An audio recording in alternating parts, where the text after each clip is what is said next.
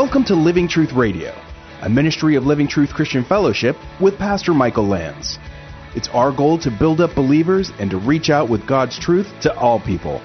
And now, here's Pastor Michael. 1 Samuel chapter 2. We'll be in 7, but I'm going to show you one verse from chapter 2. And let's pray one more time. Father, as we get into the Word of God now, we want to get the Word of God deep into us. We don't want to be what James says, just merely hearers who delude themselves. Self-delusion is the worst kind of delusion. But we want to be those who do the Word, those who want to carry it out. We know we won't do that perfectly, but we can do all things through Christ who gives us strength. So tonight, Lord, we just lay this time at your feet. We pray that you would bless it, as you've already blessed the time of worship and prepared our hearts. Now, let us receive the implanted word that you want to go deep into our souls. We ask that you would guide us by your Holy Spirit. We ask that you would be glorified tonight in your church and stir us to the response that you have for us tonight. In Jesus' name I pray. Amen. Our world talks a lot about leadership. I think we all know the difference between good leadership and bad leadership. We can talk about leadership in politics. We can talk about leadership in terms of coaching. We can talk about leadership in the family. And of course, we can always focus on leadership in the church. What makes a good leader? We could say a good leader is someone who leads people to achieve something.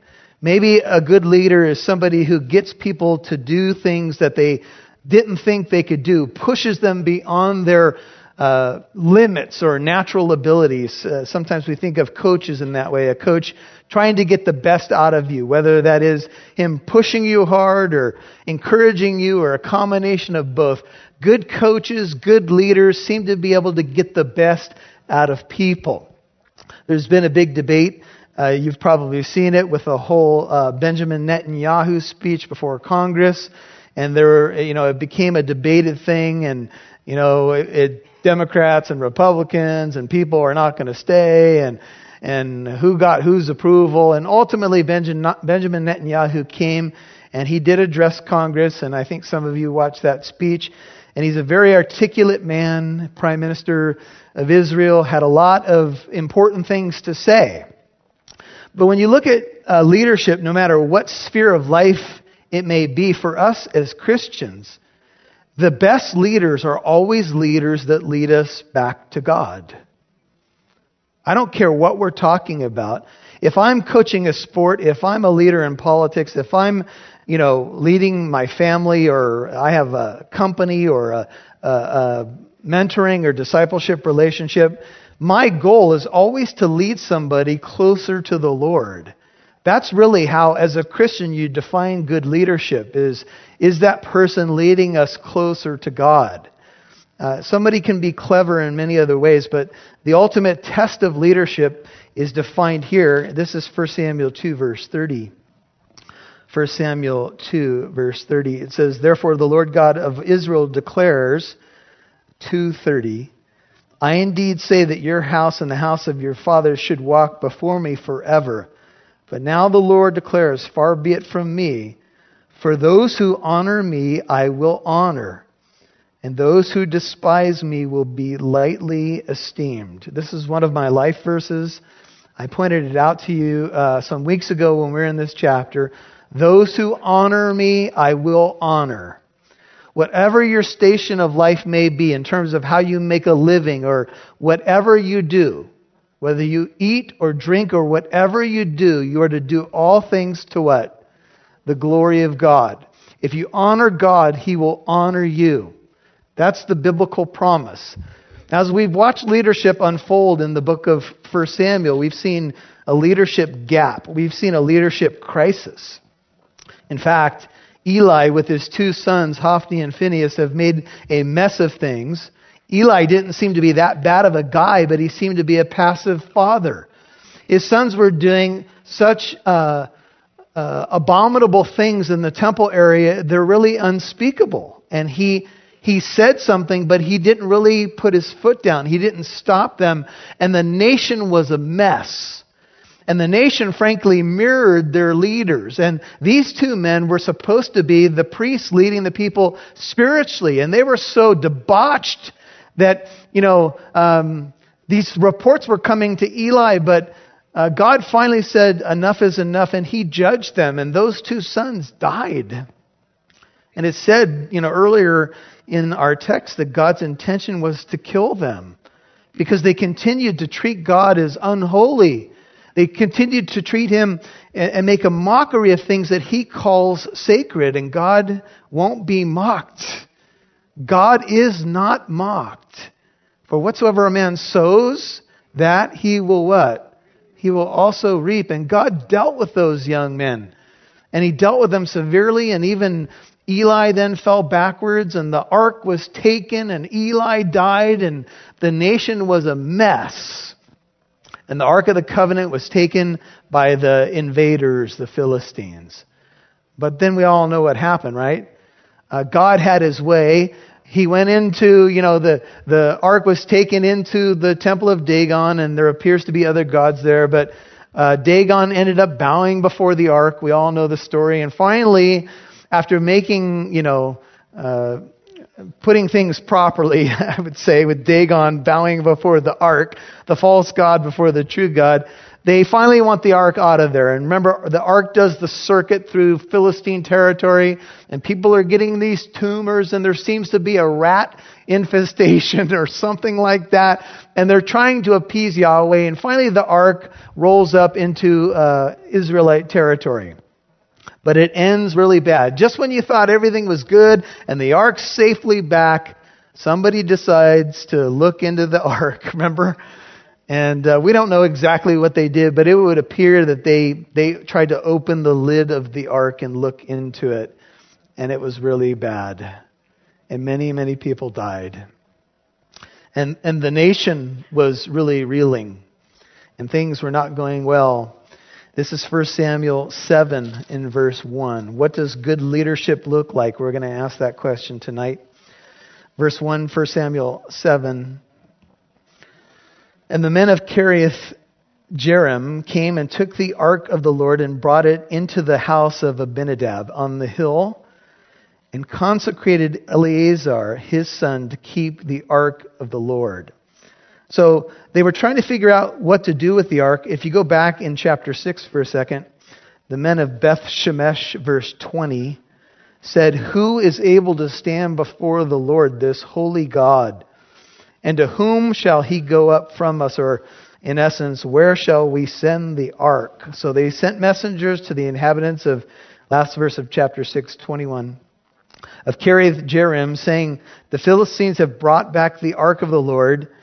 Come down and take it up to you." So they were trying to find a place for the ark. They were trying, I think, basically to put it somewhere where there was going to be no more damage done. I mean, the question was asked, who is able to stand before the Lord? That question is actually asked in the book of Joel, and it's asked in Revelation. Who can stand before him? We found some encouragement even after that hard scene that we saw with the Israelite people dying. He is able to keep you from stumbling. If you're in Christ, you will stand holy and blameless before this holy God. That's the only way you will stand, by the way, is if you're cloaked in the righteousness of Jesus Christ. And so they took the ark and they put it up in this hill area. We don't know a whole lot about the people that it was entrusted to, but these names are familiar in terms of Israelite history.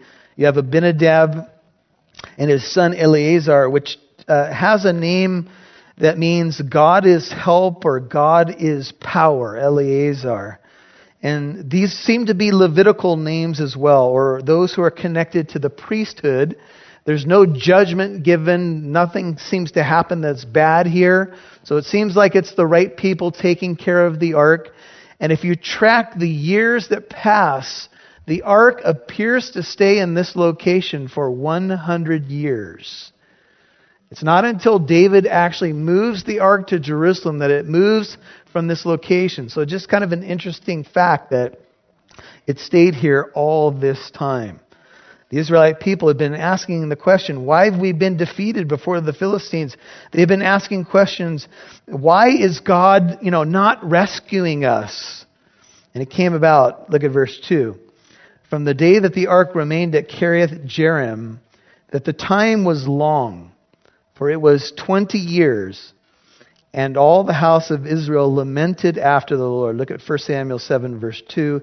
NIV says, it was a long time, 20 years in all, that the ark remained at Kiriath Jearim, and all the people of Israel mourned and sought after the Lord. If you look at a Bible study text note, you read commentaries, the commentators agree that it's 20 years not of lamenting after the Lord, it's after 20 years of time has passed that they decide to lament after the Lord. So what you basically have is half a generation. A 20-year window goes by where the ark seems to be safely tucked away. It is out of sight, out of mind. Maybe people concluded, you know what, it's not safe. We don't know how to deal with this God. What should we do? We don't know. And so they put it away. They put it on the back burner. And some of you tonight, maybe that's what you've done with your faith. Maybe someone listening to my voice later on to this message, that's what you did. You tucked God in this safe corner because He was somewhat unpredictable to you, because you didn't know quite how to figure out His ways, because His ways are higher than our ways, right? He doesn't do things according to the way we always think they should be done, or however we've defined God should work. And so they tucked the ark away. They said, hey, you guard it, Eleazar. You watch over it. And we're going to give you the job. And so it was given to him. And the people just went on with their business as usual. And it would appear that they detached themselves from God. What causes someone to cry after the Lord after a 20-year gap? Let me ask you a question. Did you walk away from the Lord? Was it a decade or two? Some people have done that. Some people threw up their hands for whatever reason. Some of us have been hurt. Some of us have gone through inexplicable times. We can't make sense of them. And we just decided that we're going to put our faith on the shelf. We're just going to take a time out. We're going to go back to normal life, whatever normal life looks like. We'll disconnect from God. We'll disconnect from church. And we'll put the ark in the corner, if you will, and that's what we're going to do. And the people did that. And it went on for 20 years. I can't imagine living a day without the Lord in my life. Can you imagine 20 years? But it seems like when people make decisions like that, it becomes easier and easier to stay away from God. The hardest step is always the step back, isn't it? It seems so simple. Somebody could tell you, it's just one step, man. Yeah, but it's a hard step. Sometimes just to take that one step through the door, to open yourself up back to the Lord and His ways. We know they're right. We know they're good, but sometimes we struggle. And so 20 years. Samuel, have you noticed in the last few chapters, the book which bears his name, he's been missing in action. I mean, we heard about him, and then we heard that he was acknowledged as a prophet, and his words were, bearing weight in the nation. But all of a sudden, where is he? 20 years apparently has gone by, and we've heard really nothing about Samuel. What's he been doing all this time? I think he's been praying for the nation. Much like when John the Baptist finally made his appearance, and all of a sudden Samuel reemerges. You could call him the right man for the right time. It says, then Samuel, verse 3, chapter 7, spoke to all the house of Israel, saying, if you return to the Lord with all your heart, remove, that speaks of rid yourselves or put away the foreign gods and the Ashtoreth from among you, and direct your hearts to the Lord and serve Him alone. He will deliver you or save you from the hand of the Philistines. Now we get an insight from verse 3 about what motivated the children of Israel to start crying after the Lord. The reason they started crying after the Lord is apparently they were on the verge of war. Because we understand that the Philistines are mentioned at the end of verse 3, and they've been this arch enemy, and they've been mentioned several times in the book, and we know what happened the last time the Philistines warred with Israel. It was really bad. Many people died on the battlefield. The Israelites were asking the question, what's happened? Why wasn't God with us? Even when the ark showed up, that didn't help them because they saw it just as some magical relic instead of honoring the God who the ark represented. And now on the verge of war, they begin to cry out to the Lord. Have you noticed that as people, we are like that? Aren't we? We get in trouble. We feel pressure. Maybe there's an overwhelming situation. And all of a sudden, we decide that we're going to cry out to God. And you know what's awesome about God? He will respond to those cries. As a matter of fact, I think sometimes He'll allow us to get into a crisis so that we might cry out to Him. And that's really, when you think about the last 20 years for the Israelites, that's really what's happened. They've gotten a defeat and they have decided maybe to go the secular route, but they're not really secular. Actually, what we find out is that they've gone to other gods. And indeed, this may have been the problem all along. Because Samuel has just challenged them. He said, if you want deliverance from the Philistines, then you need to get rid of these gods. And the right man, who's been prepared from the time, but even before he was born, his mom said, if you'll give me a son. His mom's name is what? Hannah, which means grace. If you'll give me a son, I'll give him back to you. And she did. And this young man was being prepared for leadership. I want you to turn to the book of Nehemiah for a second. The book of Nehemiah. 1st and 2nd Samuel, 1st and 2nd Kings, 1st and 2nd Chronicles, Ezra, Nehemiah. Go to chapter 8. Nehemiah chapter 8. It says, verse 1, and all the people gathered as one man at the square which is in front of the water gate. They asked Ezra the scribe to bring the book of the law of Moses, which the Lord had given or commanded Israel. Then Ezra the priest, Nehemiah 8:2, brought the law before the assembly of men, women, and all who could listen with understanding on the first day of the 7th month. This is a very special month for Israel. And he read from it before the square, or in the open square, which was in front of the water gate, from early morning until midday. That's about 6 hours. This is a preacher's dream, a 6-hour sermon, and nobody's complaining. In the presence of men and women, those who could understand, all the people, here's another pastor's dream, were attentive to the book of the law.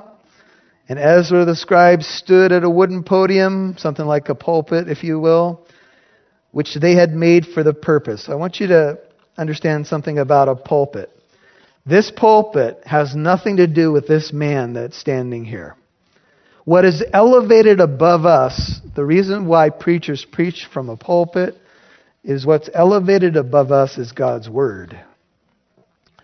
Not the man. It's His Word. We are under His Word. When anybody preaches from this pulpit, the reason that it might be elevated is that we are saying we are under its authority. We are under what it says. We're going to listen to what it says. That's why pulpits were raised in the first place. And so the book was opened, and there was a pulpit there, and there were others there. There were Levites there, and their names are much too hard to try to pronounce, and so I'm not going to even go there. But I'm going to take you to verse 6, if you'd skip down there. Verse 6. Then Ezra blessed the Lord, the great God, and all the people answered, Amen, Amen, while lifting up their hands. I just want to say something else about this while we've got it. It appears that some people think that the lifting of hands is some weird, charismatic expression of worship. If you read the Bible, actually, the lifting up of hands is all over the Bible. It is not some weird, extreme expression of worship. You don't have to lift your hands when you're worshiping. But it seems like when you grow and you begin to kind of get your arms around worship a little bit more, it becomes more comfortable. Your hands can kind of go up slowly over the years. You can be kind of like here. I don't want anybody to see me, but I sure want my hands almost feel like automatically something's pushing them up. I should.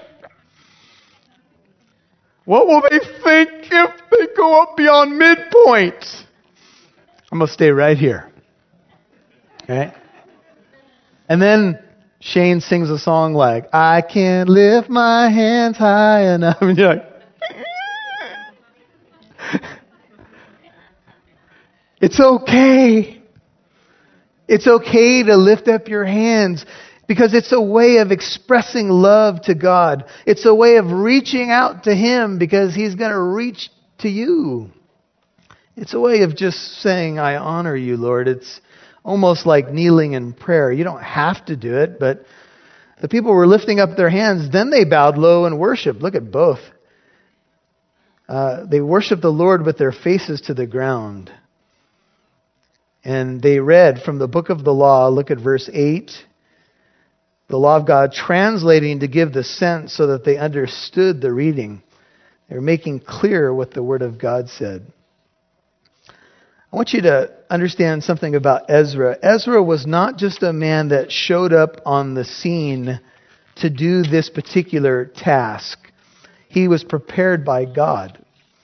I want you to go back one book.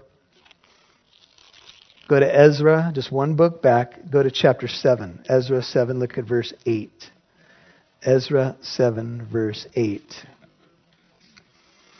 And he came to Jerusalem in the 5th month, which was in the 7th year of the king. Ezra 7, look at verse 9. For on the first of the 1st month he began to go up from Babylon, and on the 1st of the 5th month he came to Jerusalem because the good hand of his God was upon him. For Ezra had set his heart to study the law of the Lord and to practice it and to teach His statutes and ordinances in Israel. Now this is the copy of the decree which King Artaxerxes gave to Ezra the priest, the scribe, learned in the words of the commandments of the Lord and His statutes to Israel. I point this out because if revival is going to happen, if a man or a woman is going to step up to leadership, you've got to be prepared. Ezra prepared himself. He set his heart to study. He wanted to know God's Word, and he wanted to know it well. And when he got an opportunity to have a platform, he knew what he was talking about, because he had already committed his life to study. Now look, nobody's ever going to arrive when it comes to studying the Word of God. I've been studying the Word of God for 20 plus years, if you turn back to 1 Samuel. And I learn new stuff every time I open the Bible, and every time I restudy a book, I learn new stuff. That's not the point. But the point is this. If you want to be effective for God, you need to know His Word. Amen? You need to be prepared to preach what He says. And the only way you can do that is by knowing His Word. 1 Samuel 7. What's the problem in Israel? And to what is Samuel calling the people? He's calling them to repentance.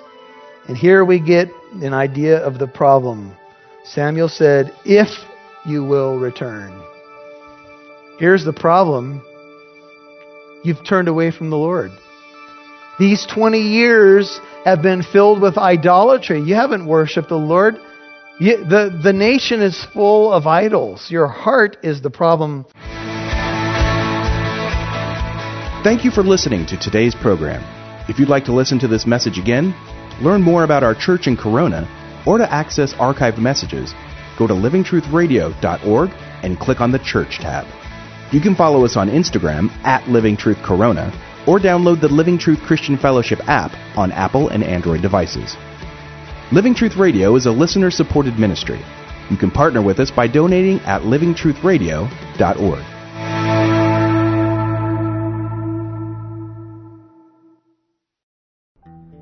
In 1 Samuel 7, we can see that oftentimes recovering from a period of sin and a period of not following the Lord takes time.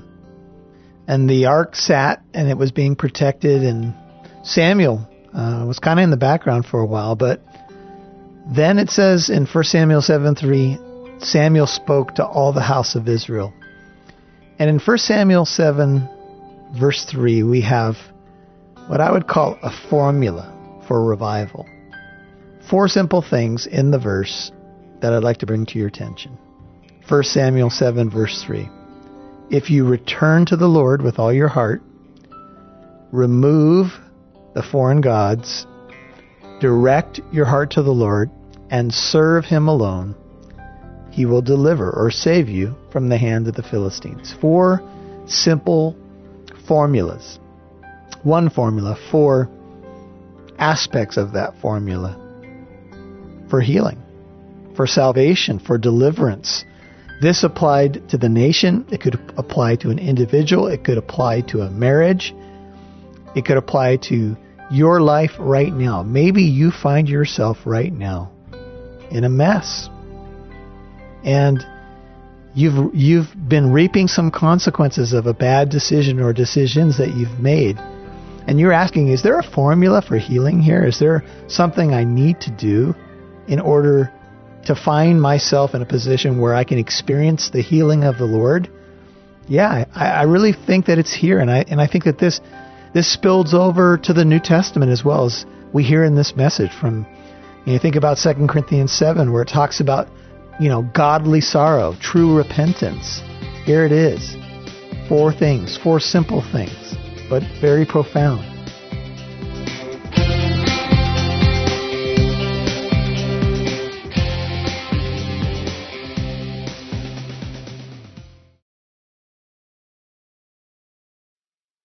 Thank you for listening to today's program. Our mission is to get the truth of God's Word out. This is our passion. We want to impact as many people as possible, and we have an opportunity to expand this radio program, and we need you, the listener, to partner with us in prayer and in giving. You can give to our ministry through our website at livingtruthcorona.org. That's livingtruthcorona.org.